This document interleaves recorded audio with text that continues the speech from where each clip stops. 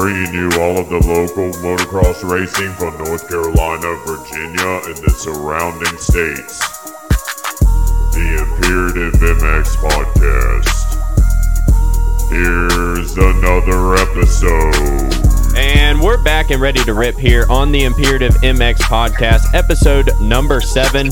And man, we are glad to be back for yet another week and another episode. And we are bringing you all of the local motocross action from North Carolina, Virginia, and the surrounding states. Thank you so much for joining us yet another week and another episode here on the Imperative MX Podcast. I am your host, Zach Newberry, and we would like to thank each and every person that have been enjoying these first couple of episodes already, and the great positive feedback from these has truly just been humbling. So if you've not checked out any of the past episodes, do yourself a favor and check them out after this one. Pretty much now available everywhere: Apple, Spotify, Amazon Music, YouTube, Pandora, Listen Notes, and many more. So make sure to check out the other episodes if you have not. It is truly awesome just to see the support from the local community in the sport of motocross. I want to thank you, the listeners, for tuning in this week here on the Imperative MX Podcast. And we have a lot to talk about on tonight's episode. So there's a lot of talking points to get into, all the way from local racing to professionals. And man, we have Minio's Amateur National Conversation Part 2, talking about the Motocross Championship. Last episode, we talked about the Supercross Championships down in Newberry, Florida. So we'll cover the motocross portion of it. And we have a first-time call-in from Kyle Travis, who is Daxton Bennick's practice bike mechanic for a really long time up until this point. So it'll be really good to chat about this successful trip all the way up to pretty much where Dax is now. So it'll be really good to hear from Kyle Travis in this episode. Then we will switch the gears to some professional Arenacross talk, where we get to talk to the Underdog, Kyle Bitterman. He will be calling in and telling us about his Kicker Arenacross season so far with 2 rounds down, his bounce back podium ride this weekend, and so much more from Kyle Bitterman coming up later as well. We have local racing talk with upcoming racing schedules, answering your social media questions, and so much more on this episode, and you do not want to miss out. I'm actually personally just super stoked for this one, so I can't wait to get into it. But before we do, make sure to check us out on Imperative MX if you have not done so, on Instagram, Facebook, our popular TikTok channel that I think is just a couple of hundred away from 25,000 followers, and it's honestly unbelievable the pace that we are growing on every single social media. So thank you guys so very much for all of the support. And before we get any further into this pod, we have to say thank you to all of the sponsors that are on board here for the Imperative MX Podcast: West Virginia Motorsports, FXR, Silver Valley MX Park, Hydropower, and Dirt Industries Custom Graphics. We will get more into each of these awesome companies here in a little bit. And make sure that you support the ones that support the sport, just like these companies that are willing to help out with this local podcast to bring you these episodes weekly. So make sure you guys go and check out each one of those companies. Helping me break down all of the talking points for tonight's podcast, the highly likable, hilarious, knowledgeable, your District 29 2011 C-Class champion, and now a proud father, Heavy D. What's going on? You know it, living the dream, and another day in paradise, brother. Absolutely. Another day in paradise. Talking about motocross is an awesome day. Heavy D, how's the week been going? Oh, dude, it's been going solid, you know, living and loving life. Absolutely. Chilling with the little one and the old lady, and, you know, just staying in tune with the moto industry. Absolutely. There was a lot of racing that went on this weekend, from Minio's to Arenacross, and even some professional stuff with Ken Roxon perhaps going to HEP Suzuki. Seems like that is that's the new wave that's going on. So there's a lot to get into. And Heavy D, the first talking point is we have to get into Minio's Part 2, the Motocross Championship Edition. And man, there was a lot of competition out there, a lot of entry. There was a lot of entries in each one of these classes. So many last chance qualifiers that they had to go through, or consies that they had to go through. But man, I tell you what, the track seemed to hold up a lot better this year than I think previous years. I don't know if that's just me, but I feel like they did a lot better with the track for this year's Minios down in Newberry, Florida. Heavy D. Oh yeah, they changed. I want to say it was different last year, and they changed it again. They're starting to change up the track a bit more than usual, which is pretty interesting. Yeah, because the couple of years that I actually went, they didn't change the track very much. I think it was pretty much the same all the way throughout. And then once I didn't go to Minios anymore is when they actually started changing it, believe it or not. But it seems like the faces of the jumps were a lot better. I know in previous years they had some problems with that, but right now it seems like they've got it down pat with that, and the track was absolutely phenomenal. So, and it held well all the way throughout each days. I know probably the fog and the dew in the morning probably helped out with just a little bit more moisture into the ground, but overall, Heavy D, I think it was a pretty solid week of racing. Oh, absolutely. And it looked like a lot of intense battles and good racing, like you say. I mean, which is good for the sport, So, I mean, all around, it definitely seemed like it was a good weekend, a good week rather. Heck, I know the owner of it; he definitely had a good week. You see how many people was there? It was an unreal amount of people. Oh, it was a complete mob scene there, man.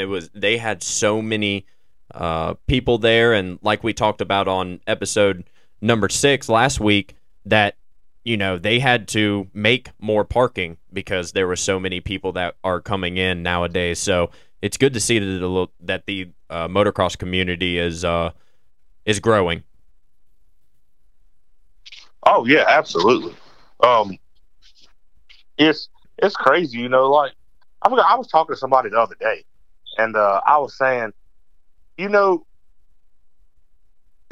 makes no sense how it's like everything is getting more expensive and more people are going racing, which, I mean, it's still good. I think we may have talked about that, but it's crazy. More people are going racing, but more stuff is expensive, and you think it'd be the complete opposite. So it's crazy. How does the industry get better as stuff gets more expensive? When years ago when it fell off and people stopped racing. So I don't know. It's crazy if you think about it. Yeah, absolutely. And like you were talking about, there was a lot of competition that was there, obviously, with the entry levels.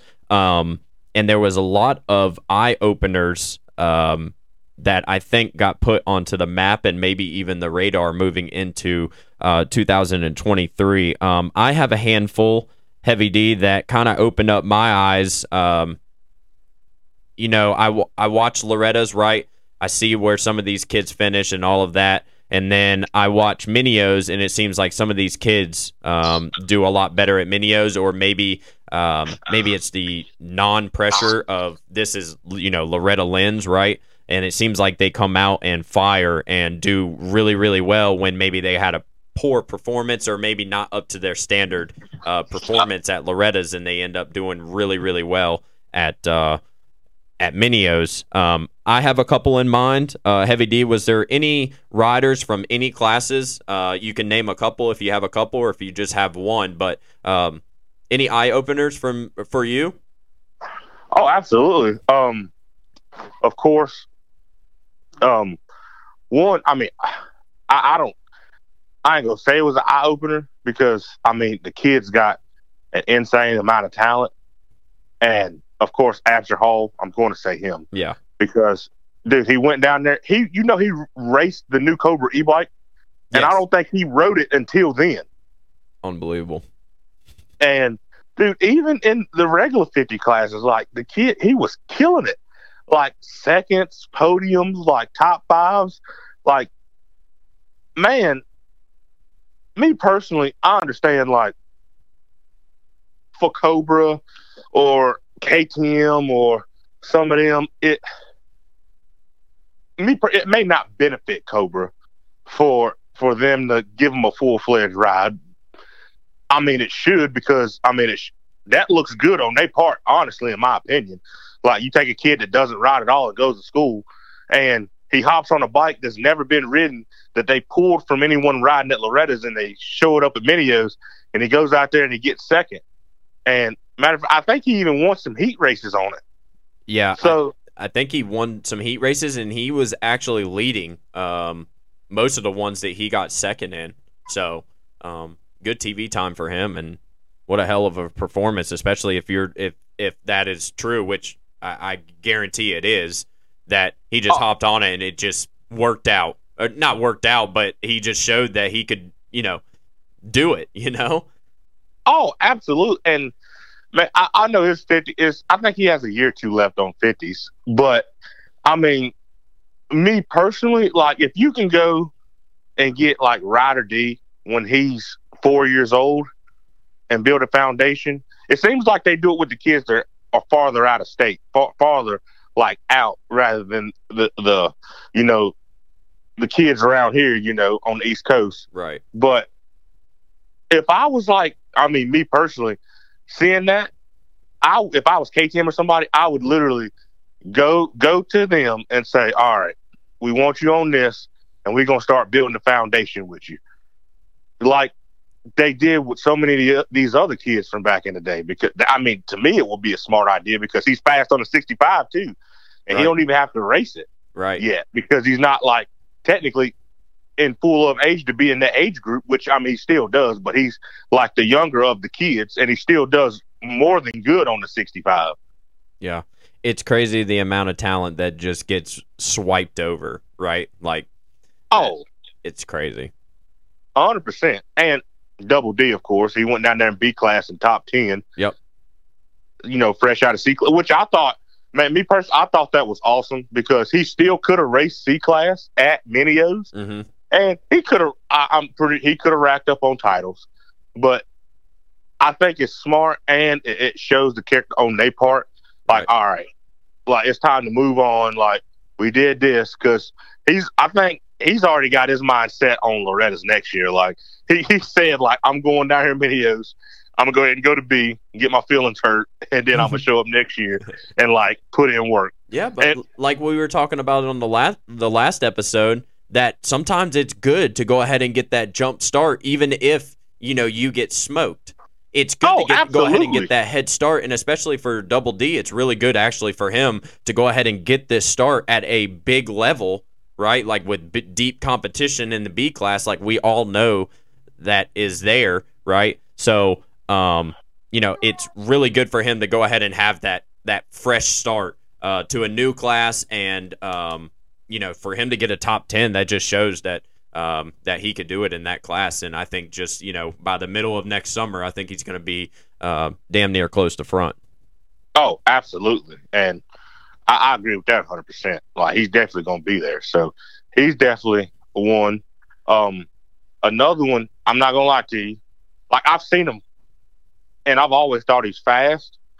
And I'm not discrediting him by any means, but I personally, like, Kyle told me, he was like, keep a lookout for him, and that's Noah Stevens, which he's fast, but I feel it's like B class is always stacked, dude. Right. You know that. It is always stacked. Mm-hmm. But for him to go get 2 titles and podium all on a stock 250F, that's damn eye-opening. Excuse my French. Yeah, no, that was super impressive, and I'm super stoked for Noah. That just put him even more on the map with good starts. Man, he's a hell of a good starter. Oh, that's the ticket. Absolutely. That's the ticket right there. He's a good starter. I mean, and he goes and gets it. Which, when I watched him at Verb Classic, dude, he was ripping. I was like, well, damn, like, where did he come from? Which, he was fast. He's always been fast. Like, he's always been up front. But it's just like, I'd never really seen that much aggression out of him. You get what I'm saying? Right. No, like that. It seemed like he was trying to prove a point, and you could see it. Exactly. He was aggressive, and like, I like that. Man, I love see a kid attack a track but be flawless doing it. Right. So that right there, and if he don't get a ride, somebody needs to be throat punched. Well, especially for a soft-spoken kid that he is, that you would, like, he's so soft-spoken, and then when he goes out there, you just see all of his emotion, right? Like, I think that's what I love about the sport, because you can tell from a rider when he's like, I gotta go, like, I've got, like, I'm going to win, like, the confidence level, you can see it in their riding and all of that, and Noah Stevens definitely had it, coming away with a title in the Supercross, and then also, I think he got 2 in outdoors. Regardless of the fact, it was phenomenal. Oh, 100%. And especially at the local,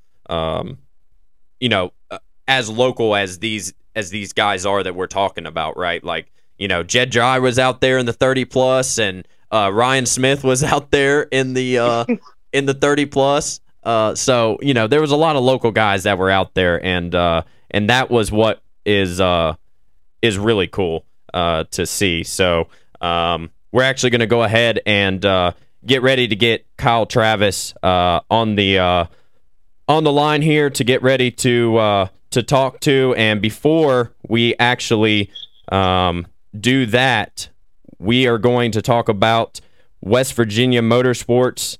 And if you are looking for your next ride, look no further than my friends over at West Virginia Motorsports. If you are around the surrounding area and looking for a pre-owned motorcycle, dirt bike, ATV, anything engine-related, make sure to go to Princeton, West Virginia, or their other location to get something that you need, parts, bikes, anything that you need. Make sure to go and check out the guys over at West Virginia Motorsports, and we're glad to have them on board. And don't forget those oil filters and air filters, Heavy D, and don't catch them on fire. Don't catch them on fire like Heavy D does. So that's pretty good, Heavy D. A couple episodes ago, you telling us about that. But Kyle Travis is on the line. Daxton Bennick, practice bike mechanic for many, many years. Kyle, how you doing, buddy? I'm doing great. How are you guys doing? Good, man. We appreciate you calling in to the Imperative MX podcast, and man, it's going to be good to hear from you and all the knowledge that you have, and especially for the listeners that may not know you. But how many air filters do you think that you've changed in your mechanicking lifetime? Oh wow, that's even in the thousands for sure. Thousands, yeah. It's definitely a lot, and especially for those guys that you deal with, right? With going through every day, and especially all the dirt and dust and all of that. So appreciate the guys over at West Virginia Motorsports. But how's everything going for you, Kyle? I know that you do some engine work, and you also do some training for some kids and all of that. So how's everything going? Everything's been going great. Business has been steady. Working with some local guys. Like you said, had a really good videos. With Noah Stevens, Asher Hall, both multiple podiums each. Daxton, obviously, he crushed it as long as Hayden did too. And then we also had Bo Reed, had a top 10 in the C class, his first national ever. So definitely had a good run at it this year. That's awesome. Man, you definitely help out a lot of people. And before you actually called in, we were speaking on Noah Stevens, Heavy D. Oh, yeah. Matter of fact, because, I didn't even mention before that Noah was working with Kyle, but like I was saying about Noah, I honestly, like I was telling Zach, he's always been fast. There's no doubt about that. But like watching him at the Verb Classic and him going to Minios, like leading up to that, watching him, I never, up until like now, it was like he had so much more aggression in him, and you could tell, like Zach said, it was like he went out there, he had something to prove. You know what I'm saying? Yes, sir. Yes, sir. And it's a funny thing. We had a good talk there, and basically, you got to perform for me to be able to sell. And with that being said, he performed. And thing about it is he's got guys in front of him, guys behind him with rides, and here he is standing alone riding a stock 250F in the stock class, in the mod class, and putting it on the box in both, and yet, still doesn't have a ride. And that's something to be said about our industry and how tough rides are to come by these days. Absolutely, and that's what myself and Heavy D talk about a majority of the time here on the Imperative MX podcast is how much talent is in and around this North Carolina area that it just swipes over industry people's heads, it seems like. Yeah, I would agree. And it takes the full package in the industry's eyes. They're not just, this is just for everybody out there. They're not just looking at the rider, in the performance. They're looking at, how, you act, how you carry yourself, how your parents act, how they carry themselves. Is the bike is it clean going to the line? That's the kind of stuff they're kind of looking at, should it be in a sense? I believe that, if the rider performs, but that's just the way the industry is looking at it. And like I said, not knowing them, they carry themselves 100% all the way. And that's why it's kind of like, mind blowing to me that he doesn't have a ride at the moment. But to those out there that are trying to earn rides, just understand that, it takes the full package these days. Yeah, absolutely. And,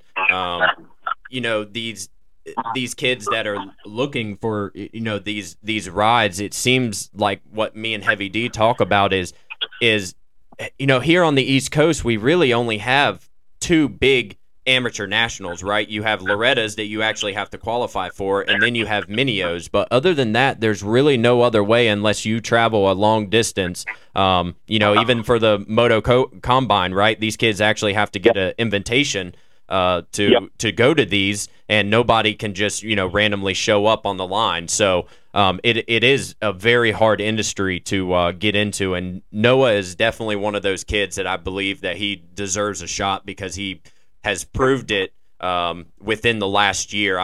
Loretta's just alone was a phenomenal ride for him, and then to come out to Minios and even to top that and come out with a couple of championships is even more phenomenal.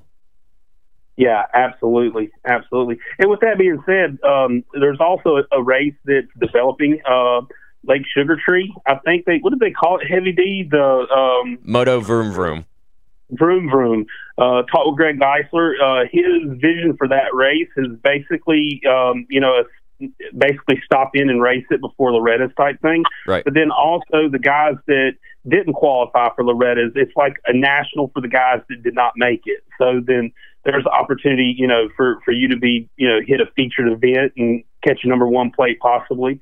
That's not so far away. Yeah, and that's actually where I went for Imperative to do some media. You had Josh Grant there, you had Zach Osborne, you had Chad Reed, of course, and then you had Liam Olaf all the way from California that showed up.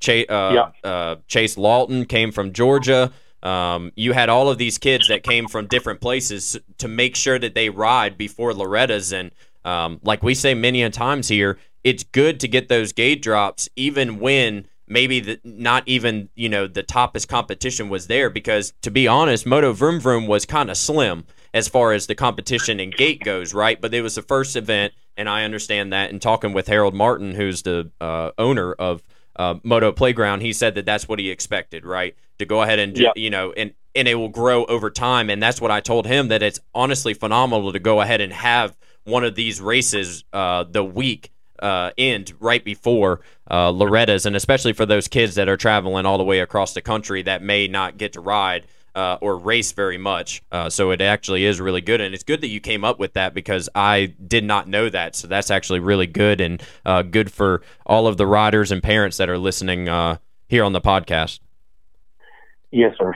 Well, like I said, and that's another thing too that we have lack of around here, and that's like rough racetracks. So as many, and when I mean rough, like for instance, Minneo's, that's a very rough racetrack, and you go to regionals, that's going to be a rough racetrack. And so basically we need to try to bring as many tracks to that caliper to our riders as much as we can locally, to have them prepared to be able to be successful at the next level. Absolutely.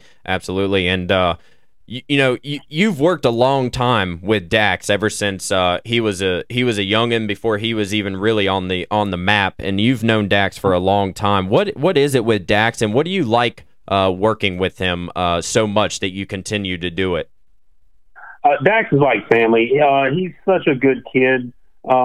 He's one of the most talented kids I've ever witnessed on a dirt bike, and I just think he's got what it takes to make it in this industry.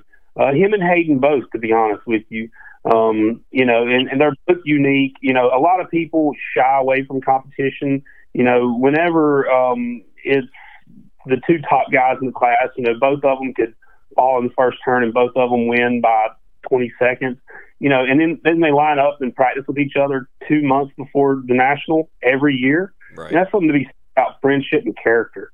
And that's something that they've taught me as well. Like, I wasn't too sure about it at first, but after I got to know the families and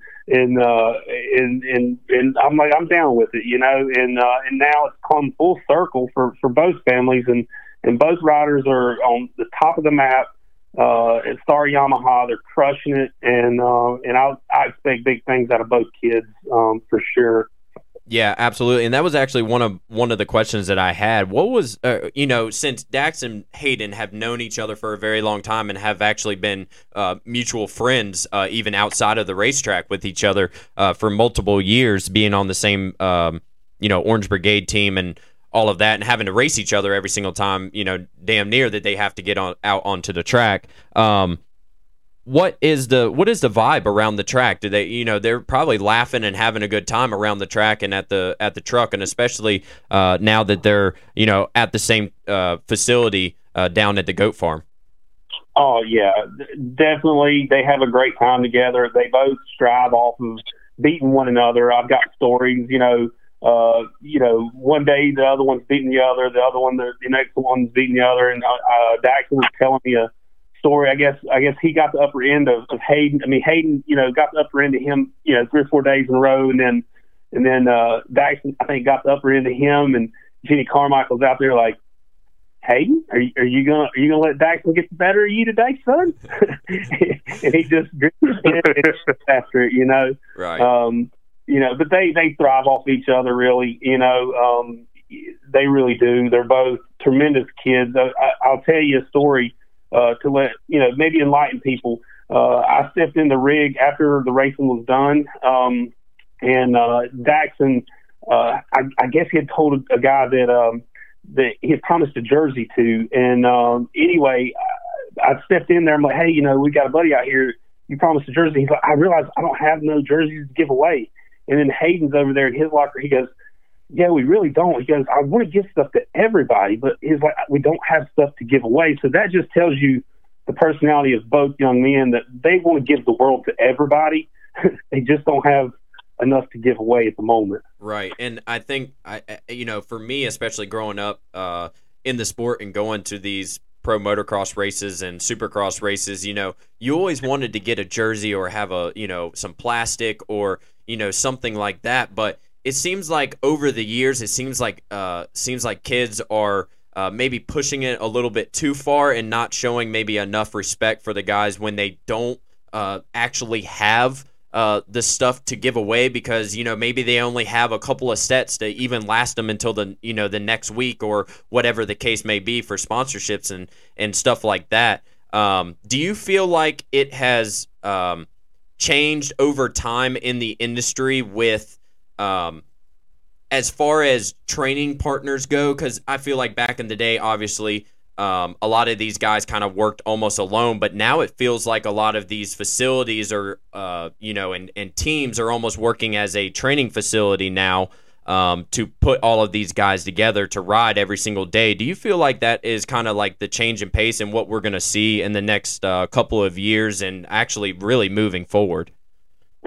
Well, I mean, yes, until you become the top dog, until you're a Tomac, a Roxon, them guys seem to want to separate themselves, and I get it, because they're the rabbit and they're just elevating everybody else around them. But again, if you're a good teammate, then you'd want to bring everybody up. But it's a business, so I understand why they would not want to. But as far as everybody else, until you're that top dog in the 450 class, you have something to gain from anybody that's around you as far as your team. So I definitely am a firm believer in you need sparring partners, is what I call them. Right. You need to line up, have gate drops, and battle with that intensity. You need to bring that intensity, a couple times a week, if not, 3 or 4 times a week. A lot of times you'll see guys, they go out and they'll practice, 2-3 weeks, even at the local level, they'll practice and then they'll get to that big race and they pump up within a few laps. Well, that's just, intensity. It's not that they're not in shape. It's just that they're riding at a higher intensity that they're not used to. So that's where them sparring partners really help bring that intensity up to help prepare for the big race. Absolutely. And, and no matter how, these top guys, they get arm pumped too. They're human also. So if they're going up in a pressure situation or, they have too much intensity off the start, they get tight and they can't move forward. We've heard Tomac say that. We've heard a lot of the top guys say that. So, don't get yourself down if something, like that happens, especially for, the listeners and riders that are out there. But very good point, Kyle. Heavy D, did you have anything to chime in? Yeah. I just seen this today. I was floating around Twitter, and I said something to Zach about it, but now that it hit me, I was wanting to ask you what you thought about it.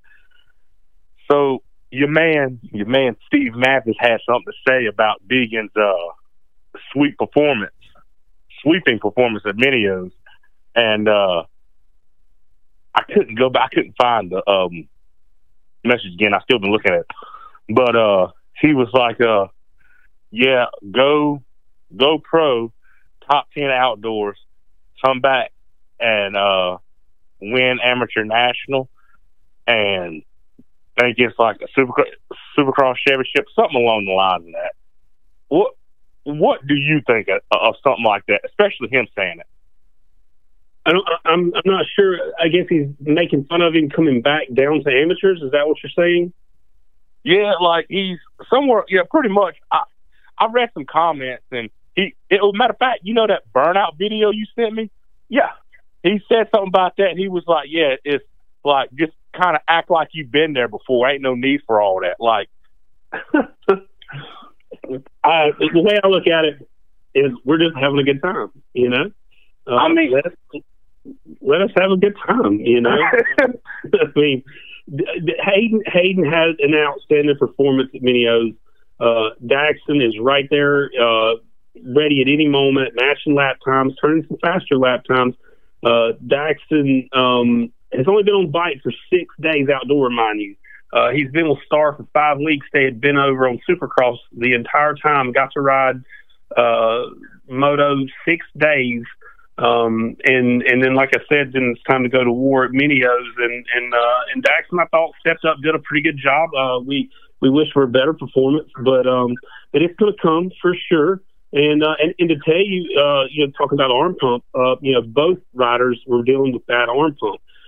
And just to tell you the kind of team Star Yamaha is, Bobby Reagan was ready to load up and go test, wanted to get the bikes right. He, where are we going to go? They didn't know where to go, but he's like, well, figure it out. We're going to go somewhere. We're going to get these bikes right. We're going to get them right today.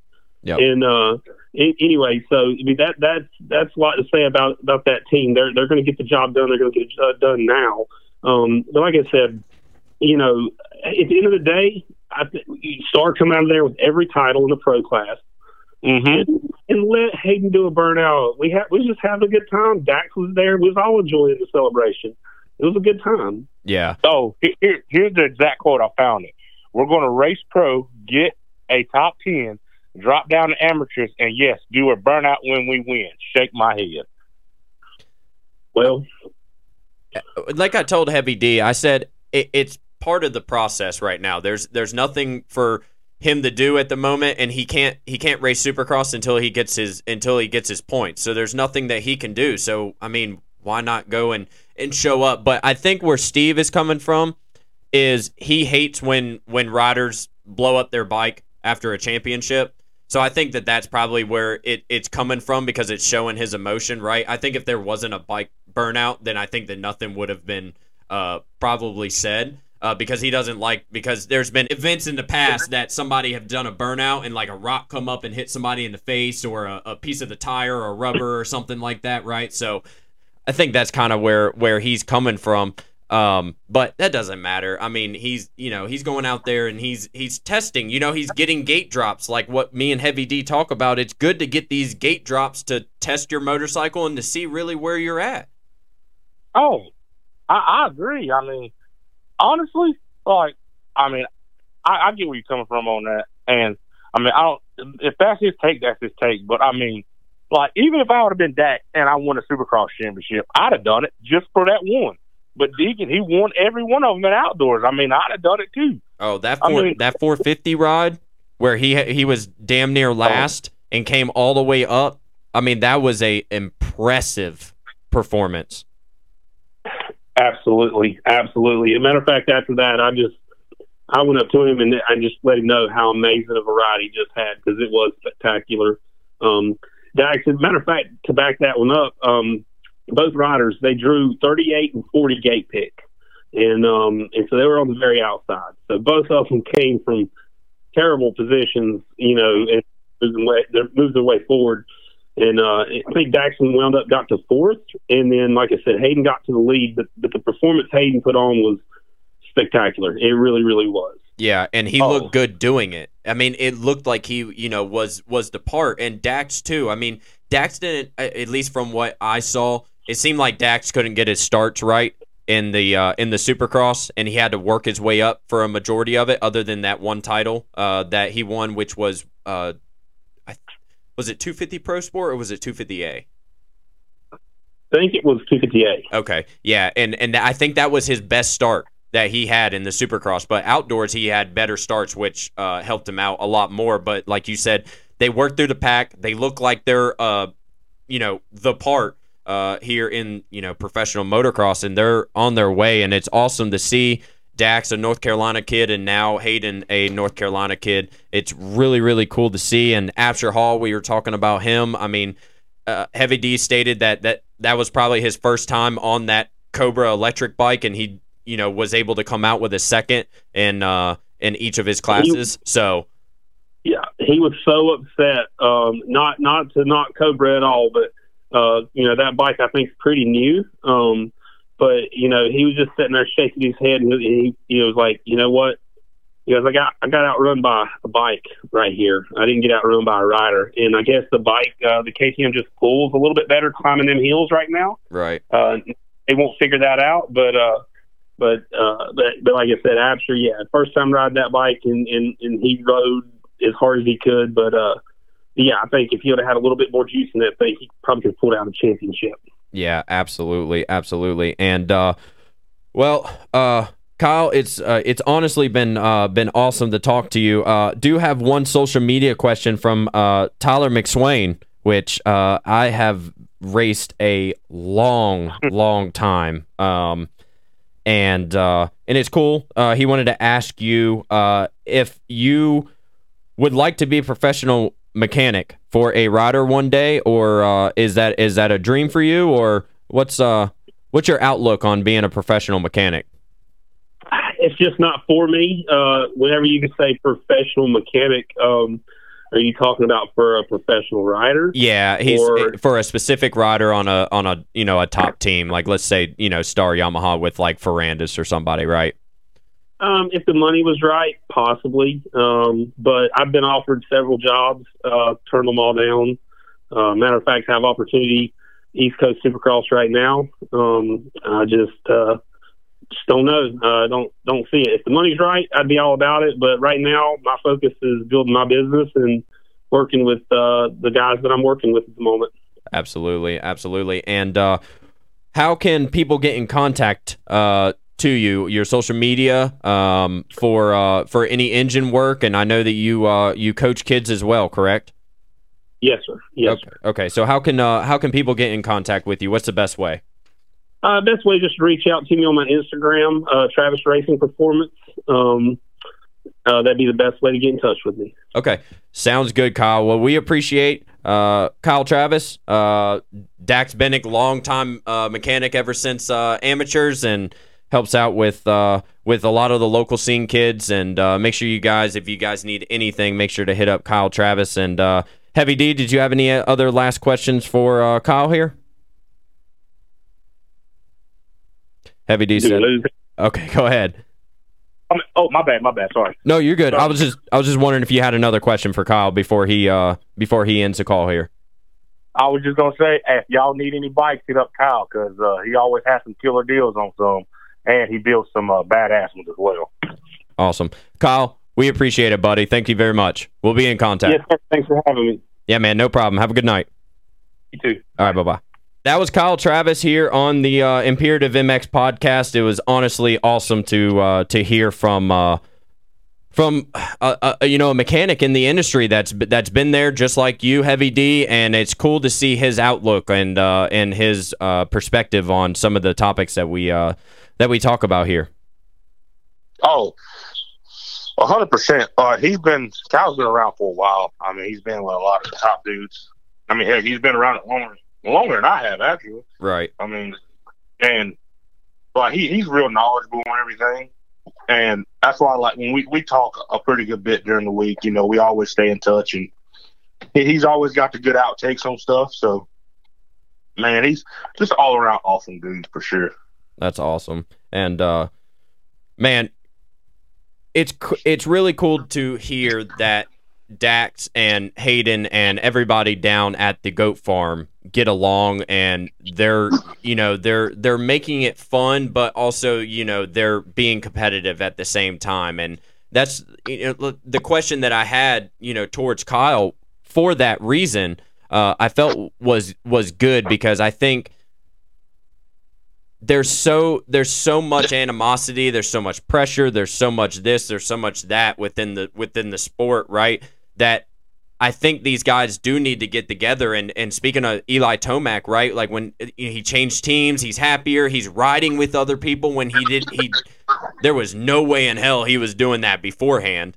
And now he's able to go and chill there for a week at the goat farm and ride with these guys. And Hayden and Dax get to watch and get to see this stuff. It's honestly really, really cool. And I'm stoked for honestly both of them and Dax. I mean, local North Carolina kid. I mean, you can't not love him, right? Oh, absolutely. And I'm not 100% sure on like that whole deal, but I think it's crazy. Like, in our industry, they don't release a lot of information like contracts, and they don't want people to know who they're talking to. Which, I mean, I feel like if they did, it would pull in a lot more outsiders and spectators to the sport. But like, I'm pretty sure he had an offer to go with them several years ago when he first went to big bikes, and he didn't do it, which is understandable.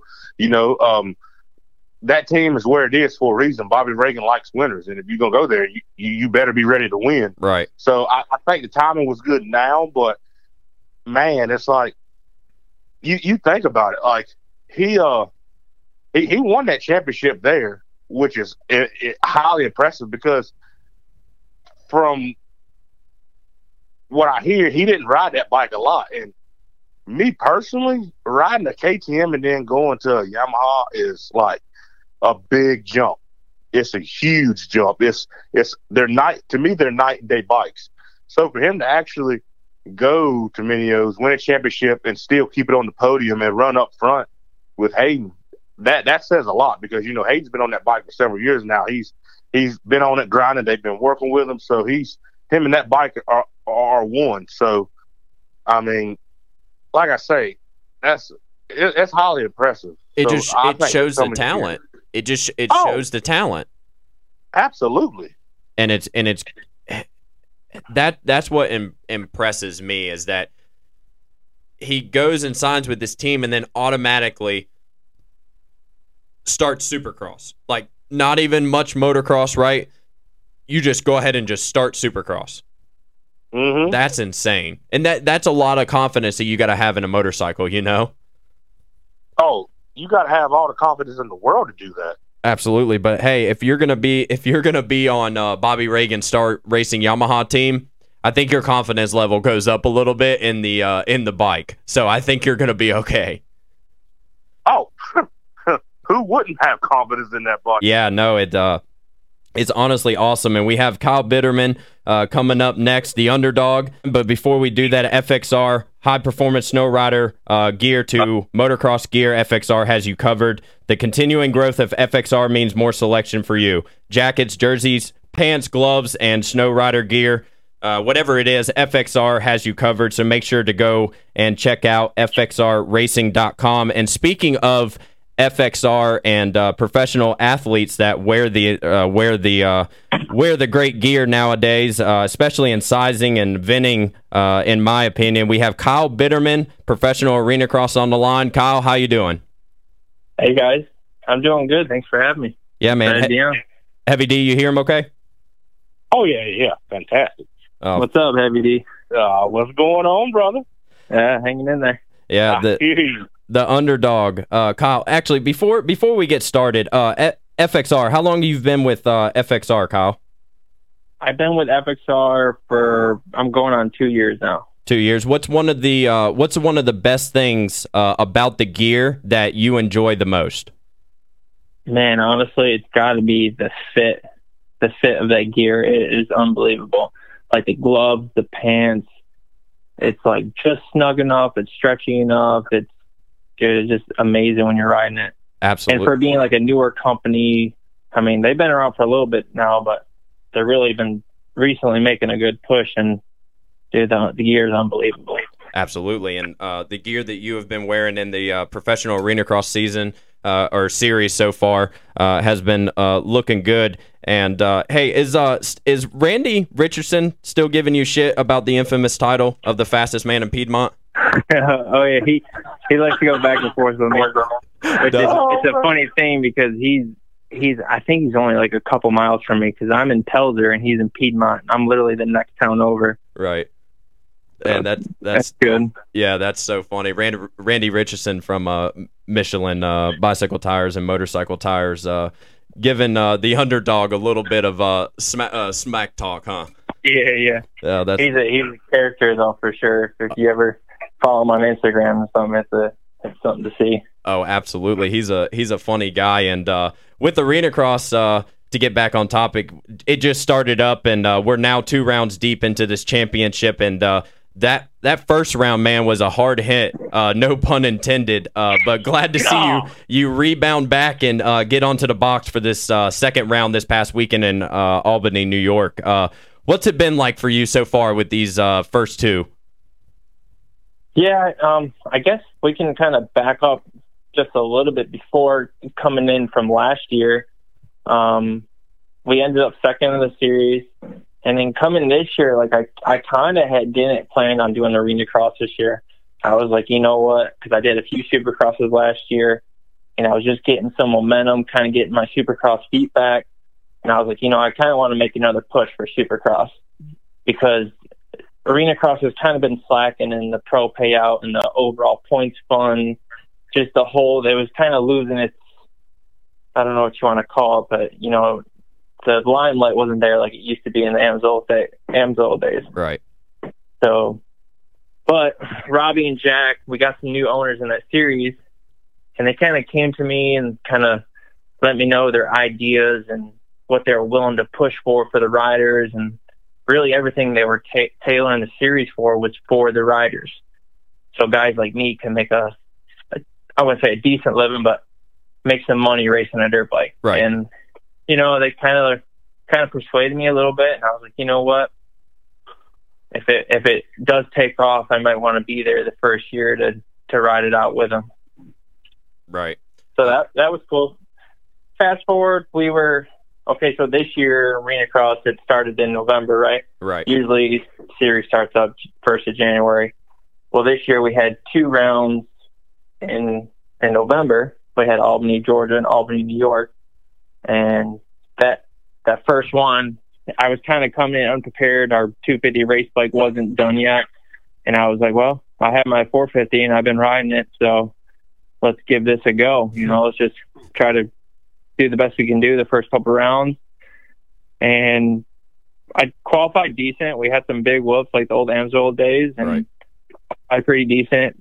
But then coming into the race, the first heat race, I kind of connected with somebody off the face of a jump, and I kind of went to go around them. And when I did that, we kind of connected, and it gave me like a whiskey throttle, and it just shot me left. And if you guys seen the video, you kind of see me flying there. Oh, you ate that shit like a champ. I was in the, as soon as I took off the jump, I was in the air. I was like, this is not good. I'm going to feel this. Yeah, and there's not much room, right? And there's nothing that you can do, and that's always, probably the biggest fear, right, of racing these races is that you don't have much time to mess up, especially on those tracks. Yeah, and luckily, I kind of got lucky. It was the first lap, and there wasn't no other riders coming back around in that area. Because I think I was I guess I was trying to aim for the tough block, but I kind of went over them. Yeah, dude, you sent it. If you watch the video, you see the adjustment in the air. Oh yeah, I was like, I need to get there. I'm watching. I'm just like, okay.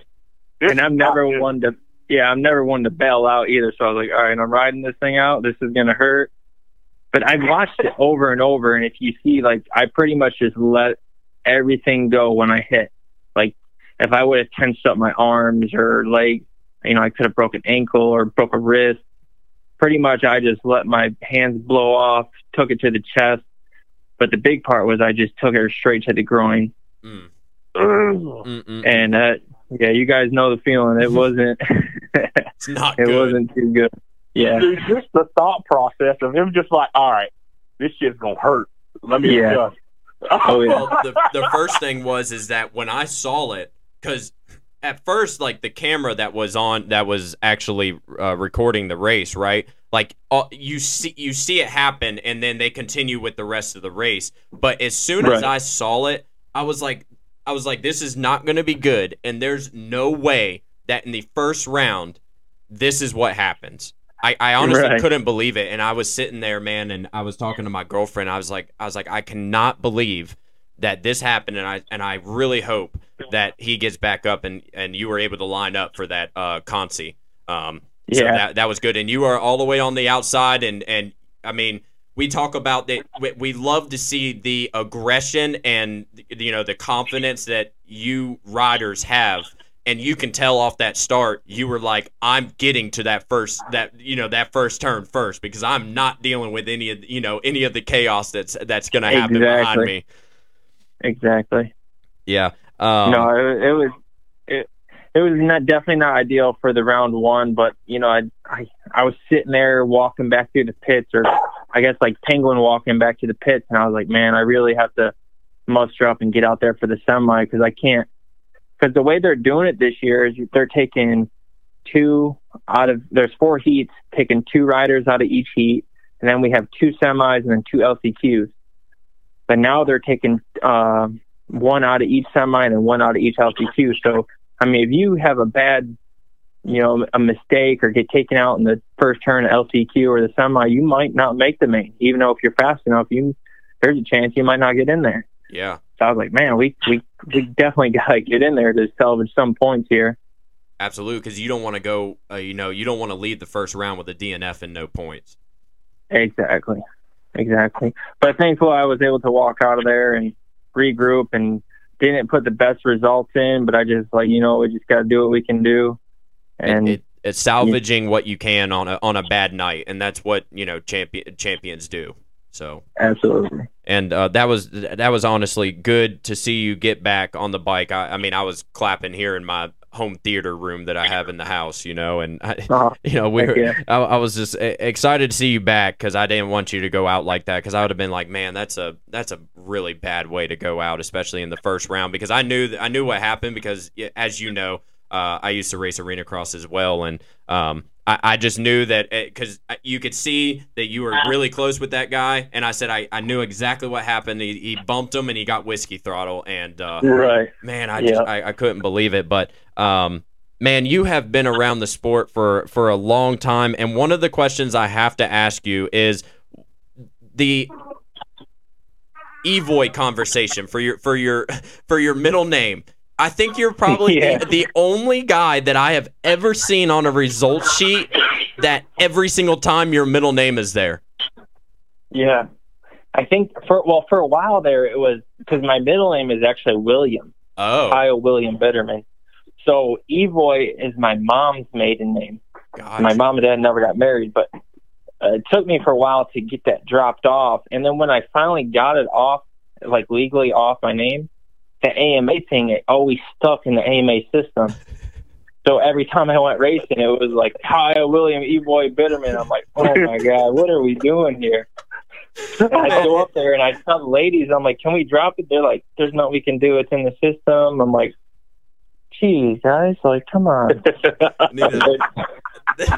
You know, honestly, it's just one of those local things that honestly I don't think anybody else. I don't think it really matters to anybody else, right? Because everybody knows who you are, especially around the local scene. But it's just always so funny that you know, all the way from Kyle, me and you have been racing for many years. Yeah. And, way back. Oh man, I mean, probably 80s and. I don't think 60s. I think 80s probably. No, because I moved to South Carolina right around 2007, and I was on 85. Okay. So probably around that time. There you go. Where'd you move from? I'm originally from Western New York. Oh, okay. Did you? When did you actually get started actually riding? What age were you? I started riding dirt bikes and racing pretty much right around 5 years old. Okay. I came from like a car racing family background. My dad raced Busch cars. My uncle that's in a wheelchair. He was racing dirt cars, and my grandpa raced asphalt cars. And I was supposed to be the next one in line to, you know, do the go-kart thing into the sprint cars, and then, you know, into what could have been NASCAR. But I guess I had other plans as a young kid. I came home and somebody in the class had a dirt bike, and I wasn't old enough to race go-karts, and I was like, Dad, this kid's racing a dirt bike. I want to race a dirt bike. So we'd go by the Yamaha shop about every other week going to the car auctions, and I was like, we got to stop. And I get in there and sit on that PW50, and I fell in love there. That's awesome. Yeah, no, and especially it's cool to hear because, you know, we've raced each other and talked a lot, but yeah, I never knew that you knew your background, and that's cool because I started at 7, but I never went the 50cc route. I went straight to 60s, so it was a little bit different from me. Local racing, I know that you do a lot of local racing, and especially, you know, you have a family and you have a job outside of work. It's probably really hard to balance everything and to be a professional athlete all at the same time. Yeah, it's definitely tough and not easy by any means. But man, when you have a love for the sport, there's times where I'm like, man, why am I still doing this? Because I'm not making a living, like a crazy good living doing it. I spend a lot of my money. I do all my own workouts, mostly all my own mechanical work on my bike. I buy my bike. It's a lot, but it's just like that love of racing and competing. And that's kind of why I drift towards like the indoor stuff, because there's obviously a better payout. Your bike's not getting destroyed. You're kind of, you know, racing arena, you have more of that professional side of it. So I kind of gravitate towards that indoor stuff. And I love outdoor racing, but man, even like the local Top Gun Showdown races when I'm there, I mean, you're going out for 2 practices, you're coming off, you're pressure washing bikes, trying to get the mud out of the radiator, then they're calling you up for first moto, and then you get off that moto and you got like 3 races till the next one. And I was like, holy moly, like this is a job. It's almost like a local national. Yeah. Oh, then man. You get out there and you do pretty good and you make like $150, $200 and you're like, huh. Yeah. That don't seem right. Why did I just do all this? for that little amount of money. But it's all for the love of the sport, and that's what we all. That's it. That's what we all do it for, and that's why we keep going. And it's honestly really cool to see that Arenacross is trying to come back in some way, shape, or form. I think it's going to take a really long time for them to figure out how to get back to the Amsoil Arenacross days. But, I love Arenacross. That's where a lot of my top accolades came from, and that's how I got my professional license and all that good stuff. And just traveling to those different arenas, getting out of the state, and for you with the fan interaction, and if you're, the first heat race of the night, and right after all of the, the fireworks or the pyroglyphics and the rider introductions and all that, I completely understand why some of these guys, including yourself, want to do these Arenacross series and want them to, try to get you guys to have a decent living so that you guys can do this and still chase your dreams and, race your dirt bike at the same time. Absolutely. And we're thankful for those guys doing that. And it's bringing, like you're saying, that glory back to Arenacross. I mean, even right down to the opening ceremonies, like this year, we come out we get to pick our song, the spotlight's on us, we get to ride around, rev up the bikes, the fans. And, growing up as a kid, that you dream of that in Supercross, of course, but, I'm probably past that point where I'll ever make it in Supercross like that, but it's still cool to be able to live out that part of that little bit of a dream that you had as a kid for the fans, to interact with those guys and to see kids cheering. Because most of the time, this is their first event that they ever gone to. They don't know that you're not Eli Tomac or Ken Roxon. They just know that you're racing a dirt bike for a living and putting on a show, and they're just pumped to be there and just waving their checker flag, screaming, yelling. And it's awesome. Yeah, and it honestly gives me chills you talking about it, because it reminds me of going back to Arenacross, and I love that stuff. And I need you to get me in contact with somebody there, because I've tried to email and I've tried to text some people to try to get a media credential. So maybe you can throw in a good word for me so I can make it out to one of these, because I want to try and fly out to one of these and see the racing action, because I haven't been to an Arenacross in a couple of years. I think the last one I went to was the one they had in Greensboro a couple of years ago.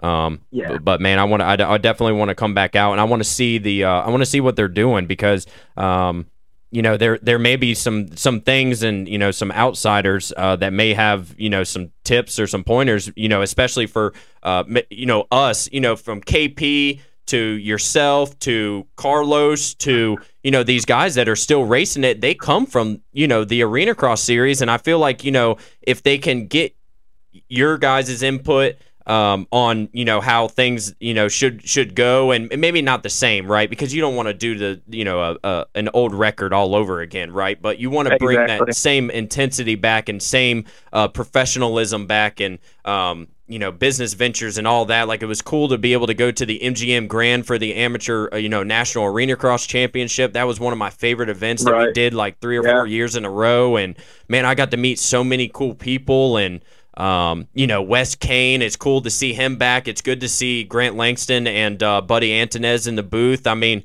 they're doing everything that they can, and I think it's going to take a year or two. But I really hope, for your sake, the riders' sake, and the industry's sake, and everything, that it continues this uptrend, because I think it's something that is needed for sure.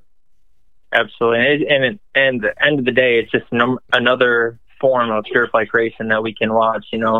No matter what it is, Supercross, Arenacross, Endurocross, Motocross, pretty much anything comes on the TV, I'm watching it. If it's two wheels, I'm usually hooked in watching it. Even like the World Supercross stuff, you'll see me checking lap times, watching the riders. I'm just addicted to it, man. Yeah. So any more form of racing, any more jobs we can give people in the industry, I'm all for it. Absolutely, and that's what me and Heavy D were talking about with the World Supercross and with this Super Motocross, where a lot of teams in the past didn't want to add more races, right? But now they're adding 2 more races, and other series are coming in. But realistically, as far as a fan goes to the sport, we should all be very happy, because there is more racing, guys are getting paid more, there's more series that are opening up, more sponsors that are coming in, and man, it seems like we're on a very good upward trend, and it's good to see. Yeah, absolutely. And I think sometimes it almost kind of bums me out a little bit when you hear guys when they talk about me. They're like, "Oh, that's the Arenacross guy. He's a Arenacross guy." I'm like, "Well, I'm not just an Arenacross guy. It's just kind of what I've gravitated towards to kind of make a living. I would love to do Supercross, but to do Supercross in the right way with the right, equipment and the right training program, it just takes a crazy amount of money. And I'm not going to do it half-assed, and I know what you need to have. And so I just kind of gravitate towards Arenacross stuff. And at the end of the day, too, I can do pretty good at it, and you feel like you accomplished something versus going to Supercross. You get in the main event, you're running in the back. Nobody even knows you're there. Right. The camera never touches you. Nobody interviewing you. Nobody cares that you're there. Right, and you may get in the way and cause a lot of people to hate you on the social media. Right. Yeah. Something out of your control that you. can happen, and yeah. You accidentally get in the way in some way, shape, or form. Heavy D, sorry, been keeping you kind of quiet over there. Do you have anything that you wanted to say here? Oh, no, you good. Oh, man. Hey, y'all, it's all been said. I mean, another point, too, like Kyle said, he's not just an Arenacross guy. I mean, he's a local legend as well.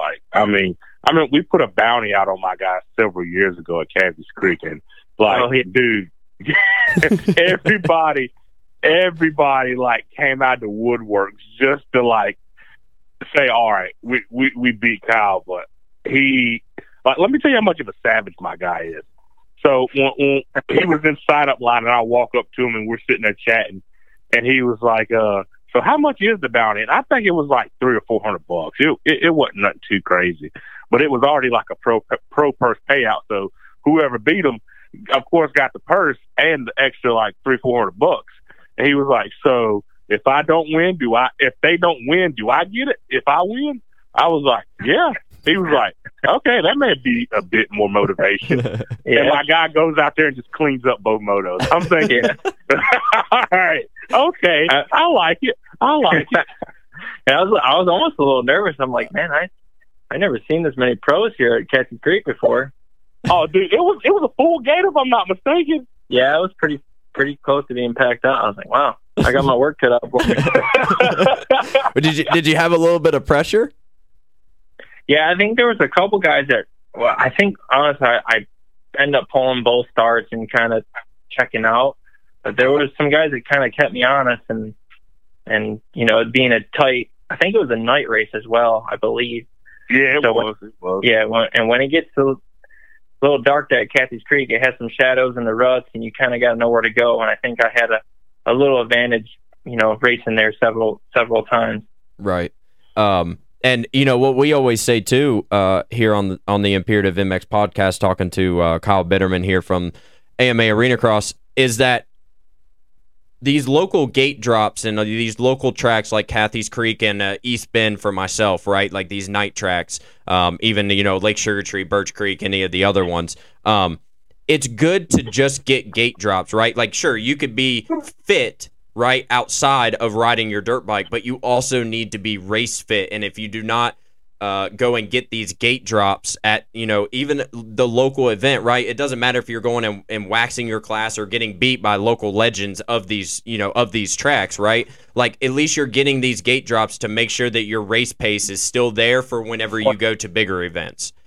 Yeah, 100%. And I think you can see that trend in like the newer age motocross kids coming up through, where everybody's training at a training facility, and everybody's just doing their motos, putting their grind in. And these kids are unbelievable on 85s nowadays. I mean, 65s, 85s. But I believe they lose a little bit of that competitive edge, going racing. When I grew up, I never went to training facilities or had a trainer or was at one location working on it. I went racing every weekend. We went here, there, here, indoor stuff, outdoor stuff. You're racing different guys, so you learn that racecraft, how to read the race and how to let it come to you, how to chase somebody down, how to cut in, cut out. I think these kids these days are missing a little bit of that because they're so focused on, those 4 amateur nationals, and then we're just going to train the whole year.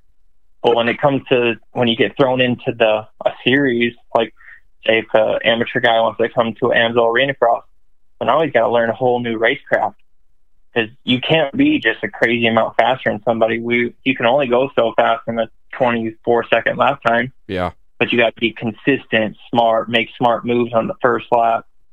And I think that local racing kind of helps that racecraft.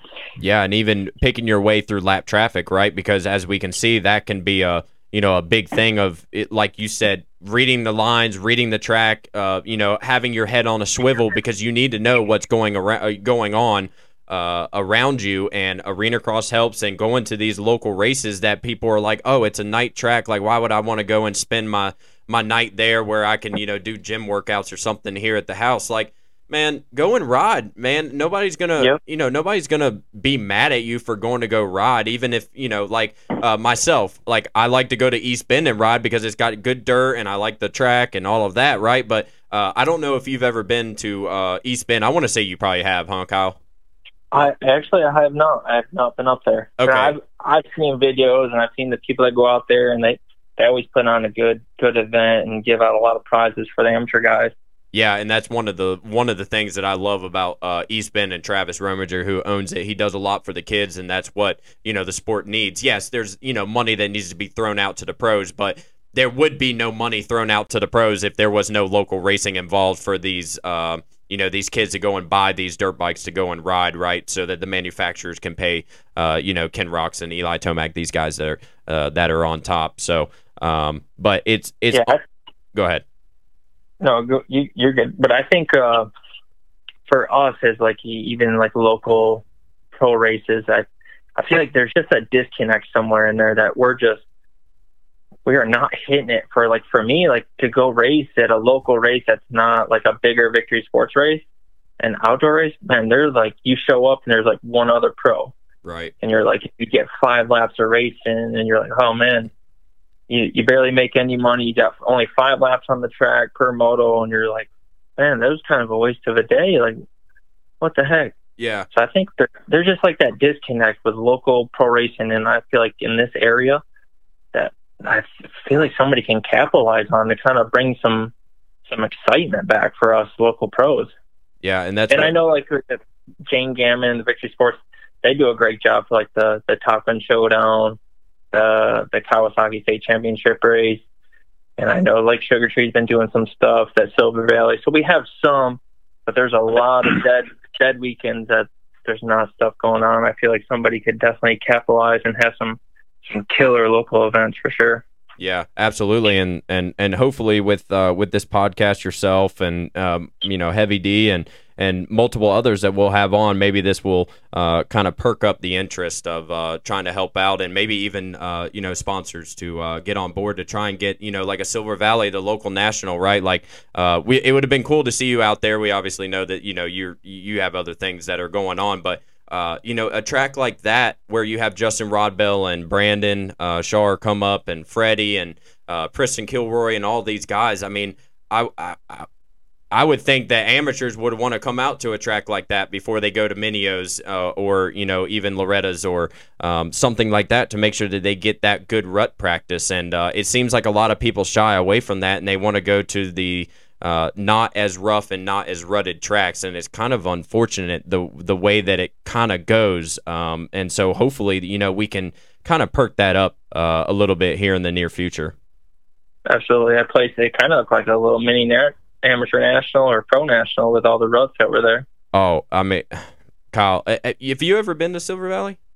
I have not. I was hoping to go this year, but my 450, I blew it up in the middle of the summer. I didn't have it ready. Well, regardless of the fact, we'll make sure that you, in some way, shape, or form, get out to Silver Valley next year, because you will love that place. Big jumps, obviously, right? And the ruts. I mean, it's survival of the fittest out there, Heavy D, huh? Oh, bro, it suits your style. The flowy, catching a groove. You love some big jumps, too. Yeah. Like super flow. Like, my favorite track. Have you ever been to Pro Sport?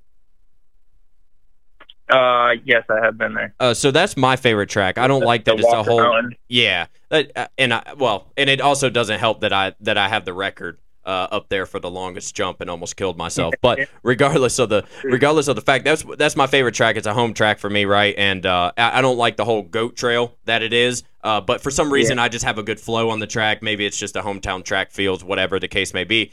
But Silver Valley has now become my favorite track. I haven't rode there since like 2017, I want to say. And when they did the local national for that $20,000 a couple of weeks ago, I went and rode myself. And at first, you're so almost timid because it's got a million ruts in every single corner. You don't know which one to pick, right? And then once you go out there for that second one, man, I started to find a flow, and it's got good jumps, so you have a lot of time to breathe and kind of calm yourself down a little bit. It's got nice flow corners. Nothing's really too sharp. Everything, like the corners shape up really well. They don't get G outs. Like at some of the tracks that we see, unfortunately, and not calling out any of the tracks, but it's just nice to have a good flow all the way around the track. And yes, it gets choppy and it gets rough, and that's what I love. I like having a challenge out there instead of it being flat and you almost having to go and kill yourself just to gain a second, a second and a half. Yeah, that's pretty badass, and I'm definitely going to try to get out there a couple times this summer before that race, and I hope to be up there for that race if they put that event on next year.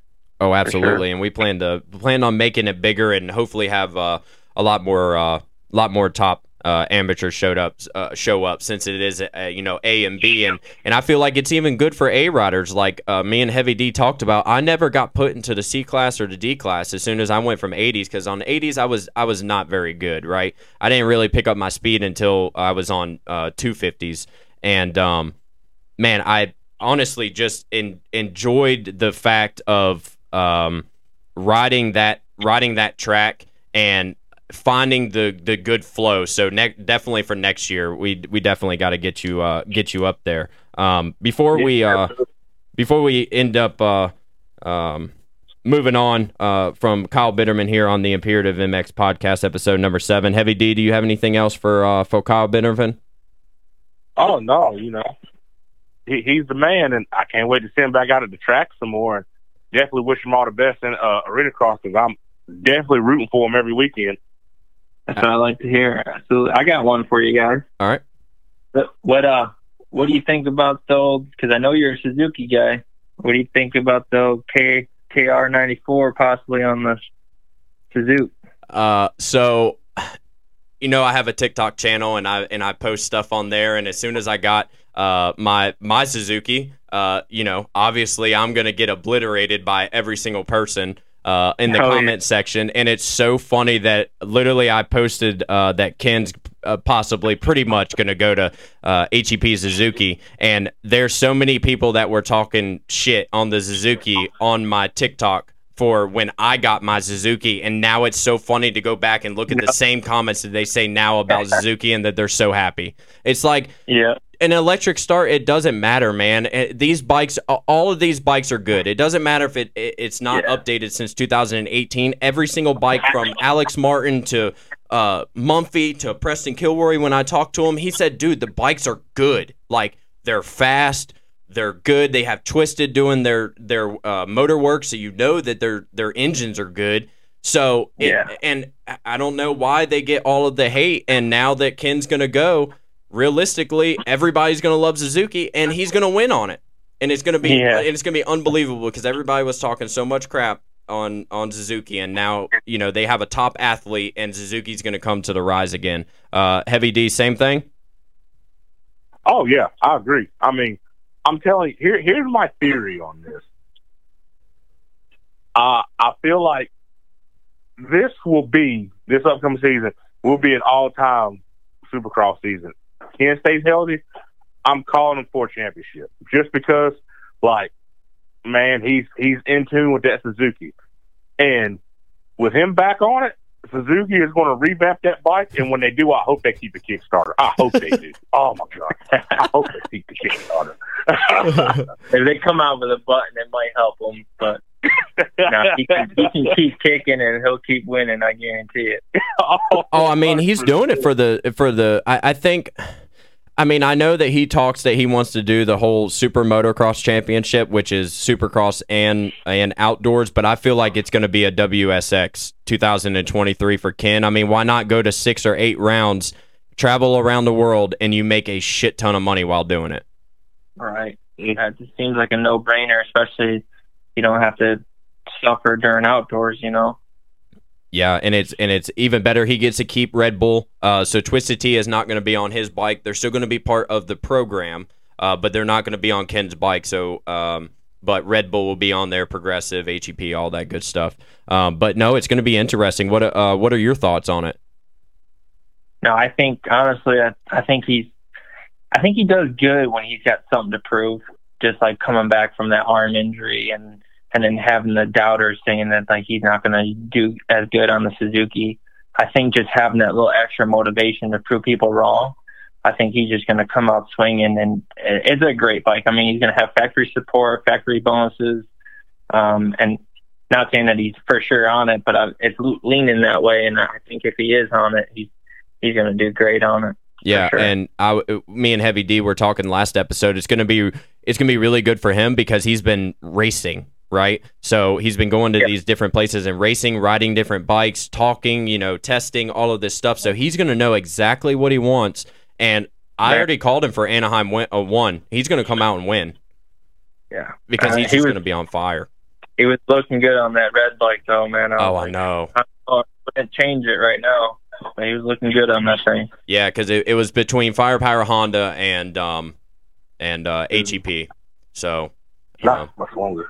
But as you can see, as you can see, we won't keep you much longer, Kyle. Appreciate you coming on. But as you know, sometimes changing scenery helps. Kyle, or with Eli and Jason Anderson. I mean, you saw it. They had probably their best years ever this year, and with changing teams. So it actually might be really good for Ken. Yeah, sometimes you're changing your program with even the bike. You might think you're struggling with a certain area on this bike, and you ride something else, and you think it's going to be way better, and it's really not. But sometimes you might find something when you try something different, or you might be like, this is what this bike's doing better, and you try that. Like last year with us, the past 2 years we've been on the gas 4-strokes on Arenacross, and honestly, we just could not get a good setup where I was comfortable turning, coming off the gate. It was like, man, we get it good in a certain area, and then we lose it in this other place. And it was good outdoors, but once you put Supercross suspension on it, it felt way too rigid. And it was just like you were just fighting it the whole time. And that's why we kind of made that switch back to Honda, and it's been feeling like you almost feel like you're coming back home so much more comfortable. Right, because you know the bike that's under you, and you've known it for a long time, and I know you've rode Hondas, for a long time. So definitely having that comfortability underneath you definitely helps, especially in the mind. And I feel like that's kind of where Ken has been struggling with these past couple of years, and obviously it's understandable with all the injuries. So no, I completely understand that. And Kyle, man, it's been great having you on here, and it's always a blast to talk to you, either on the gate at one of the local pro races or even coming on here. So, Kyle, appreciate it. Good luck in the upcoming rounds. Make some points, and hopefully you'll come out with a win. Oklahoma this weekend, correct? No, we are off until January 6th. Okay, so I thought Oklahoma. Yeah. I thought it was 3 in a row, but okay. So you guys are off until January. Yeah. We have a little downtime, so we're going to be kind of regrouping, getting our race bike tested, tuned up, and then the truck and everything's going to be heading out west. But I just wanted to, if you don't mind, I'm going to get a shout out to some people that are supporting. Absolutely. Yeah, I just want to say a big thanks to the Lasting Impression race team. All those guys there, Jason, Ashley, Telsky, Corey, just everybody that's behind those guys. Can't thank them enough. Even their whole families, because they all got to deal with us being gone the weekend. And then my boss, Troy Chris, he's the one that I work for during the week, so he kind of lets me take these weekends off and certain days off to go practice and test, and then he also does my suspension, so it kind of works out hand in hand there. So big thanks to that guy right there. He's a big part of the program. And then FXR, of course, you guys know all about those guys. They're keeping me looking good in Arenacross. been enjoying it, and just all the sponsors supporting our team. I can't thank everybody enough. That's awesome, Kyle. Yeah, it seems like you guys got a good program over there, and man, we look forward to seeing you back up on the box and up top here soon. And good luck in the future. And man, we'll be talking, I'm sure. Yeah, absolutely. Y'all hit me up whenever. I enjoyed it, and y'all enjoy the show. All right, partner. Appreciate it. See you guys Later. See you. That was Kyle Evoy Bitterman here on the Imperative MX podcast, and man, it was good to hear from Kyle. Honestly, his knowledge, and he is so cool from kids and even me, right? Like he always smoked me, right? But it doesn't matter. I mean, we always talk on the gate, and when he was the first professional I brought up about the Imperative MX podcast or having a podcast for Imperative MX. When I saw him in Atlanta. When he was doing Supercross this year, and I brought it up to him, and I said, I want you to be the first professional, racer that I bring on to the podcast. So it was really cool for Kyle to come through on that, and he talked to us for about 45 minutes. So that was really cool to see from a top professional AMA Supercross racer and local legend of himself down there in South Carolina, Heavy D. Oh, absolutely, man. Kyle's a killer dude. Works hard, loves the sport. And like you said, extremely knowledgeable about it. He's been around for a while, and definitely somebody awesome to look up to, especially in the moto industry. Absolutely. And we have to thank Dirt Industries Custom Graphics. Heavy D, tell me a little bit about Dirt Industries Custom Graphics.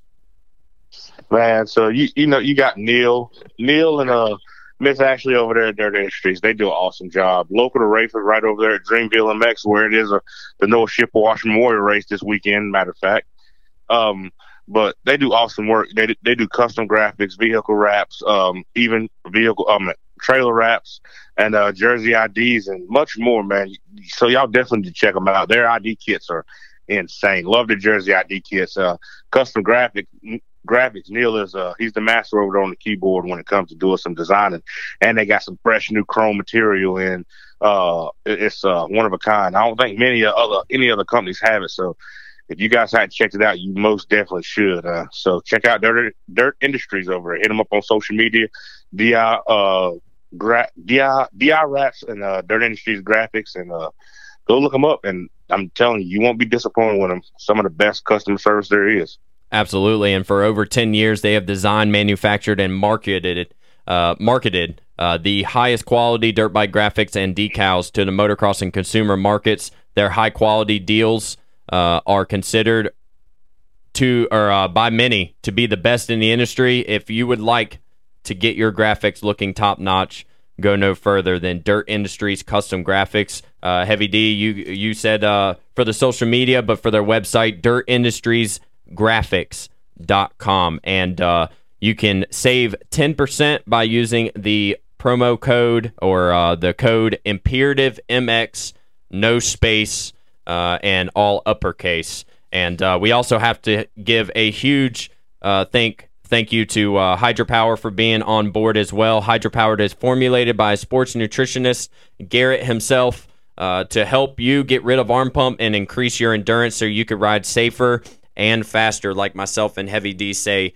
I want to say every single time here on the Imperative MX podcast, we always want everybody to be safe and ride faster while doing that. So if you want to do that, make sure to go and check out drinkhydropower.com to get your Blue Raz today.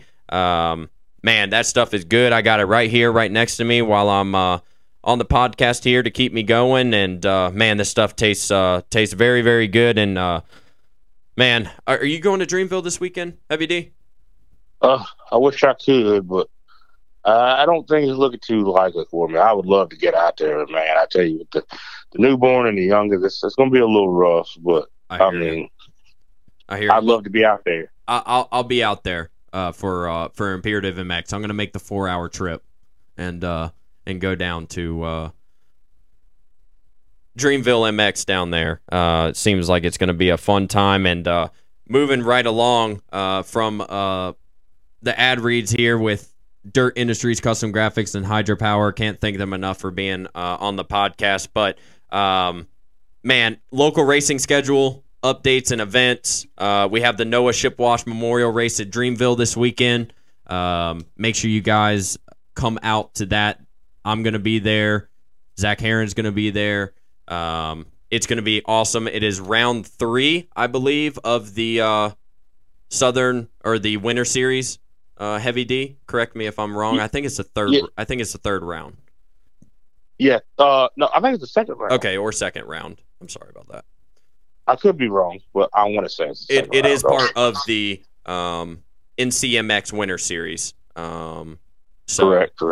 So make sure for you guys, if you are around the area, to go and check out. Also, Rayford is only right around the corner. Dirt Industries Custom Graphics. So, and I know Ashley will be there. So, supporting Dirt Industries and Noah Shipwash and also Dreamville MX. So, man, it's gonna be awesome. I know Birch Creek is racing this weekend for those that can't make it out to Dreamville this weekend. So Birch Creek will have a race. I don't know of any other races, Heavy D, that's happening this weekend. Do you? No, I don't think I do. Other than that, I mean, I think this one's a Lone Ranger this weekend, so it should be a barn burner. That's for sure. Absolutely. So there's a big pro purse, $3,000 for the Noah Shipwash Memorial Race at Dreamville this weekend. 65 cc's, top 5. Every single racer gets a 6D helmet. So that is going to be super cool for, I think it's 65.7 to 11, if I'm not mistaken. But regardless of the fact, go and check out NCMX on Facebook, Instagram. You'll get all of the details that you need there for the weekend. And if any track promoters or track owners that would like to get their track or event mentioned here on the Imperative MX podcast for a weekend, email imperativemx@gmail.com so we can get your track or event recognized.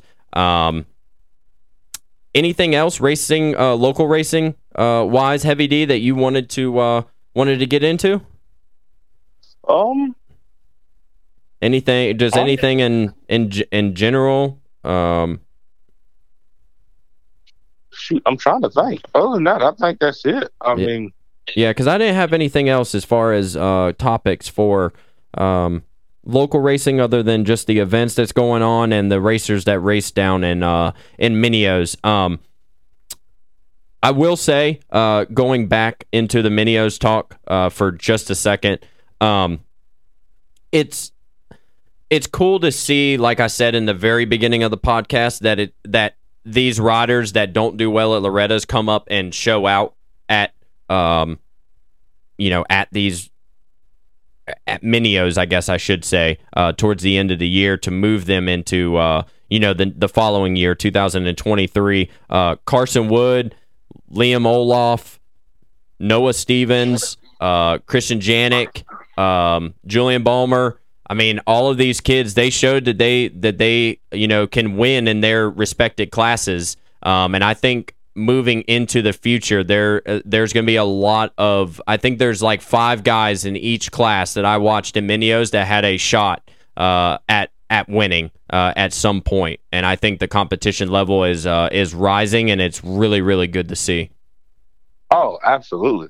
It's funny that you bring that up, because like you got the kids that go to, some of them that go to Loretta's and they don't do good, but then they go to Minios and they show out. Like, I remember several years back, who was it? Jared Fry. You remember Jared Fry? Yep. Oh, hey, yeah. What's going on with him now? It's funny speak. I honestly don't know. I know, man. He's been so quiet on social media, but regardless, go ahead. His brother is a mechanic for Star Steel. Yeah, because he went to the Firepower Honda team, and then because he was on Star. Then he got dropped from Star, ended up going to Firepower Honda for 1 year. Was it this year in Supercross? And then we didn't see him in outdoors at all? I mean, he was struggling to make main events, Heavy D. He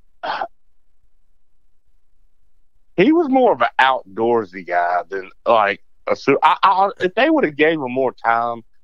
But that's the only thing, man. I understand you're a team, you got to win. It's business. Yeah, you know that it is what it is. I mean, it sucks. at the end of the day, it sucks. That's why they're successful. But I just feel like, I mean, they should give these kids more time. And also, it goes back to the fact, just like the whole trainer, he lived the MTF basically his whole time he rode. Right. He stayed there, and I mean, he was fast. Don't get me wrong. Oh, absolutely. I ain't taking up.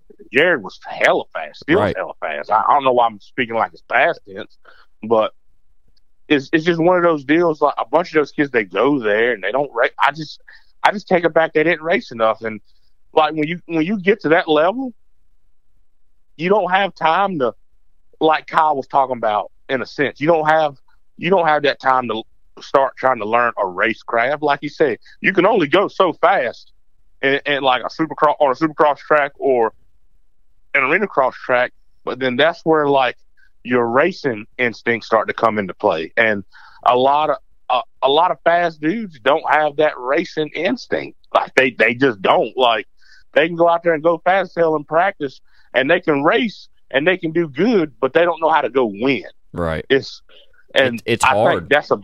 It is, and that's a problem. Like that's why I feel like a lot of guys should go race more. Like what we was talking about Shane. Like that year he got his TLD right. Dude, he raced so much. He learned how to go win. Even though he didn't win Loretta's, I mean, he had Cooper. I mean, right. And Cooper ended up winning that year, but he was still there. It wasn't like he couldn't. He was trying, but he just got edged out just a little bit. But he learned to race. Yeah. And I think that helped him out a lot. And some guys like that, even in the pros, like, you know, a lot of them that won in amateurs, they get to the pros and they fell off because it's like they get out of rhythm of that. They sit there, they test, they train. Like, I mean, you could train, you just get burnt out. Exactly. You do. Yeah. I mean, you do. Because of the grind.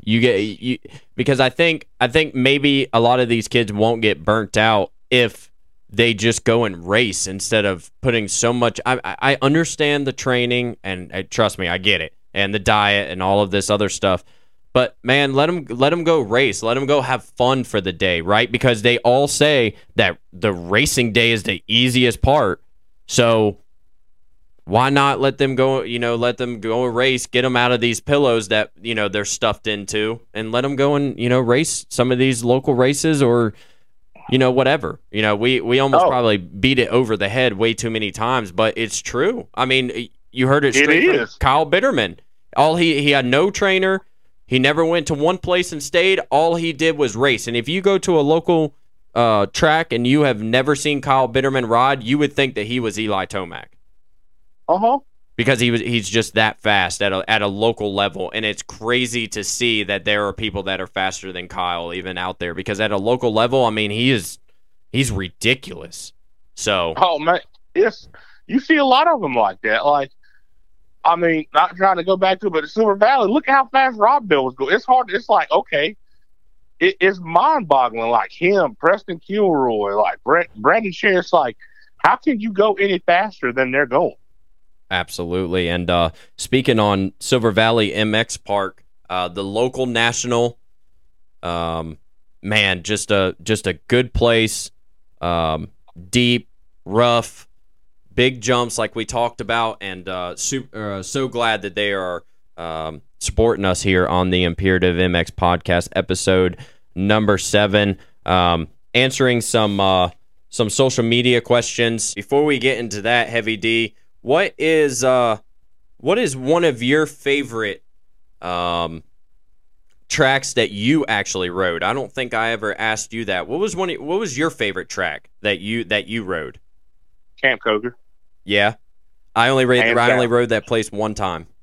That my hands down. I rode it one time. That was my first race ever, and I mean that's my favorite. Yeah, I'd say that's my favorite one that I rode for sure. Just because like that was not only it was my first one, but it made me like. Well, okay, let me go ahead and say this. I wrecked every corner and every wheel and every roller there. Right. I probably made a total of that whole weekend. I went there of 10 laps. That was Saturday practice and racing Sunday, just because it was that gnarly. But it like showed me how like gnarly the sport of motocross really is, and it showed how bad I really, really, really wanted to ride and get better, because seeing like the dudes race that track, I'll never forget. Like, it was so many people there. Like, you had the Curry brothers, you had Steven Hauser, Kyle Peters, Billy Wink at the time, McSwain, Cooper. It was so many, dude. And watching them, I was like, all right, like, these dudes are gnarly. Watching them ride sand, it was insane. Matter of fact, I'll never forget that weekend, Tyler McSwain rode for Rockstar Suzuki at the time on 85s. Yep. And Cooper pulled every hole shot, and McSwain would come back and beat him every moto like the last lap. He was just ripping that weekend on 80s. And I was like, I seen that, and I was like, dude, I want to be fast like those kids. I never got there, but I was like, I want to be fast like those kids. Like, they're fucking on it. Excuse my French. Yeah, well, trust me, Heavy D, from the previous episodes, I think episode number 1 or 2, I mean, as soon as you saw the site of B class, you said, I'm out. Oh, yeah. Oh, yeah. Oh, I knew. Like, said, I'm out. It's like, you see it at the time, and like, you see kids ripping on 85s, but like, over the years, like, you've been there. Like, the level has just gotten higher and higher and higher over the years, and it's, to me, it's absurd how fast dudes are going right now. It don't make sense to me. It's, in the 22 years that I've been in the sport, it has almost flipped upside down with how fast kids are. Like, don't get me wrong, there's always been fast kids, right? But it seems like it is an absurd amount nowadays. I mean, everywhere you look, there's a fast kid popping up. They're like those annoying. They're not annoying, but they're like those weeds that you pull every year. You know, at the beginning of the year, so you can make the the driveway or whatever the case may be, your garden, whatever, make it look good, and then they just pop right back up just a couple of weeks later, and you're like, I thought we were done. I thought we were done, but no, there's just more that just pop out of nowhere.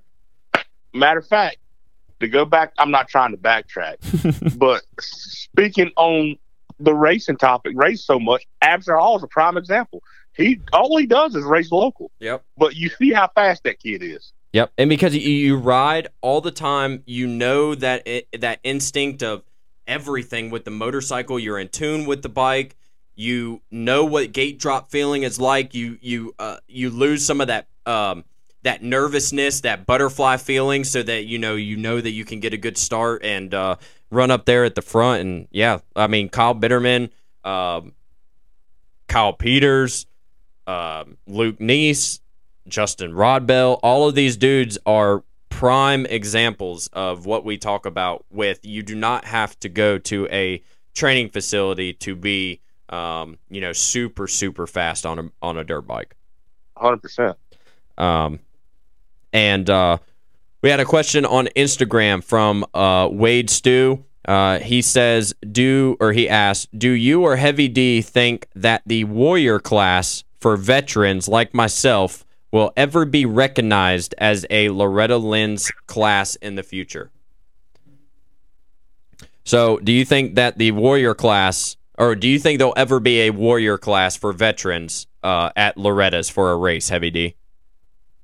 You know what? I'm going to give it honest. Should there be? I say yes, 100%. And God, this is going to sound bad. I don't want to sound like a dick saying this. Excuse my French. Asshole. Excuse my French again. Yeah, excuse my French again. Man, I don't want to say it, but I try to be honest, and I want to be honest. It should be, yeah, but I'm going to say no, because it doesn't benefit MX Sports pockets. The only thing that I could think of is that Vet MX and some of these other companies that are for the veterans are popping up and helping with the veterans, and obviously they have warrior classes at these tracks, but at the top of the amateur national sport, It's going to be really hard, but also at the same time, I would think that they would maybe consider it just for the fact that there are a lot of veterans that do ride and probably are in some of those plus classes already. Racing, and it's just another. It would be really cool for, let's say, Wade, right? Like, that doesn't ride very much, but he can still go to a local amateur national.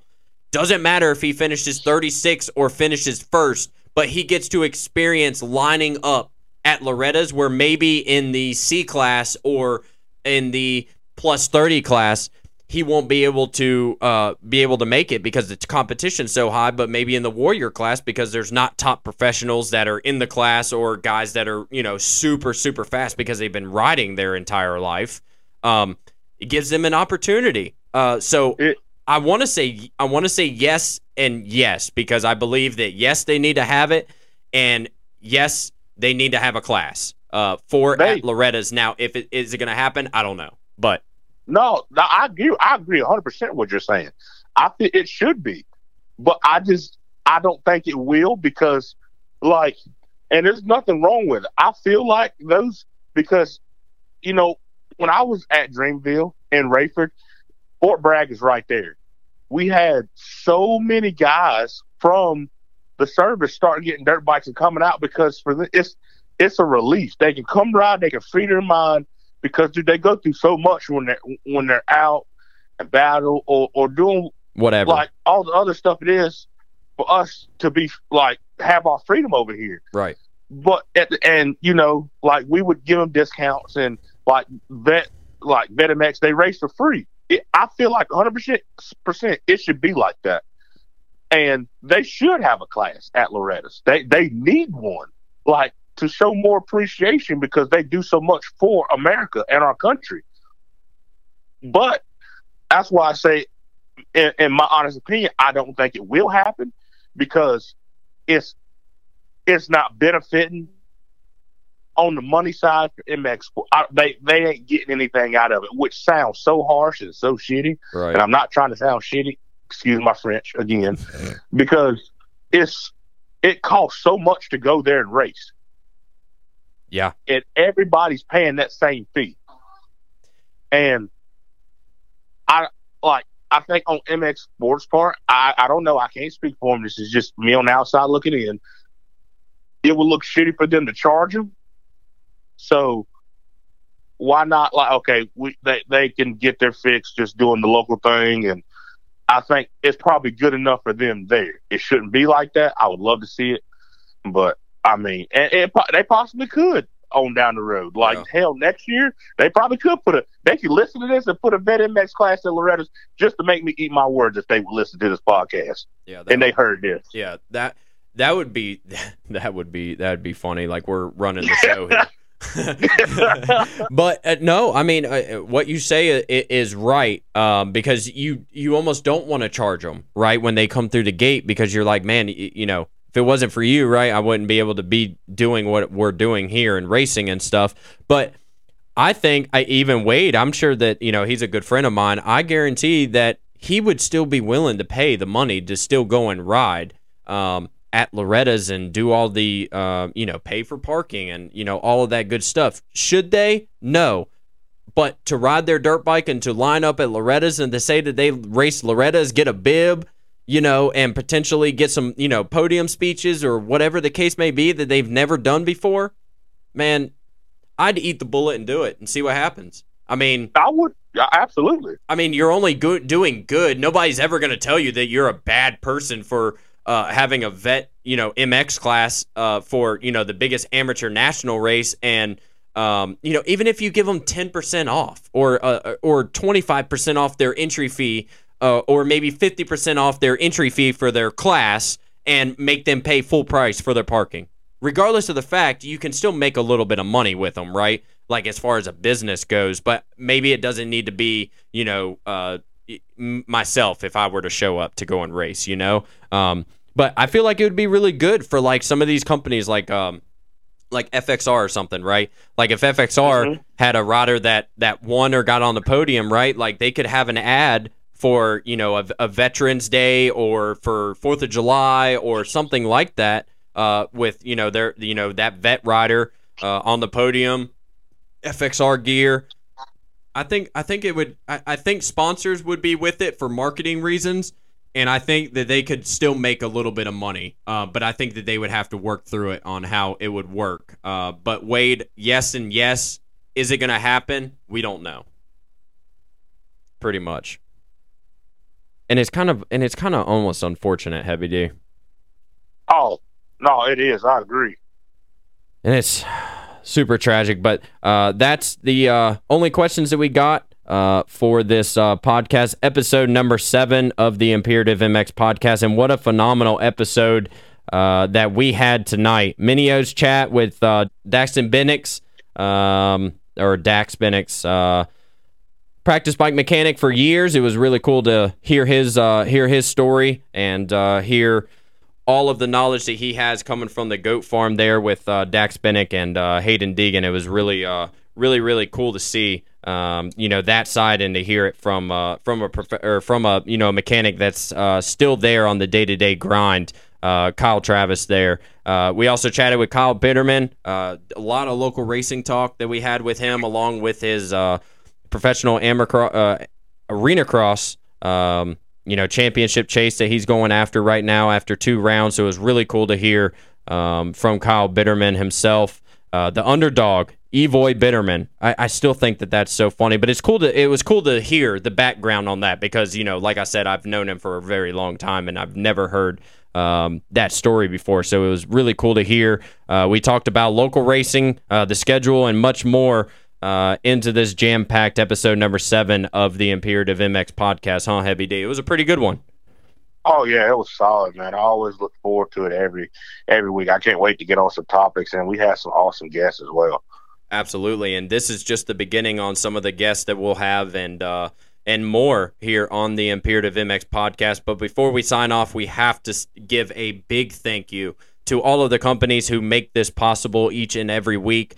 West Virginia Motorsports in Princeton, West Virginia. If you need anything for your dirt bike, ATV, side-by-side, you need a new dirt bike, ATV, side-by-side, or anything in that nature, make sure to find your key to fun at West Virginia Motorsports. FXR, Kyle Bitterman, killing the game with the Lit Kit. A lot of Lit Kit awards to give out from the weekend or from the week at Minio's. A lot of kids and a lot of racers were wearing FXR, so make sure to check out FXR social media, fxrracing.com. Dirt Industries Custom Graphics, Heavy D. Hey, Dirt Industries, go get the best in the game.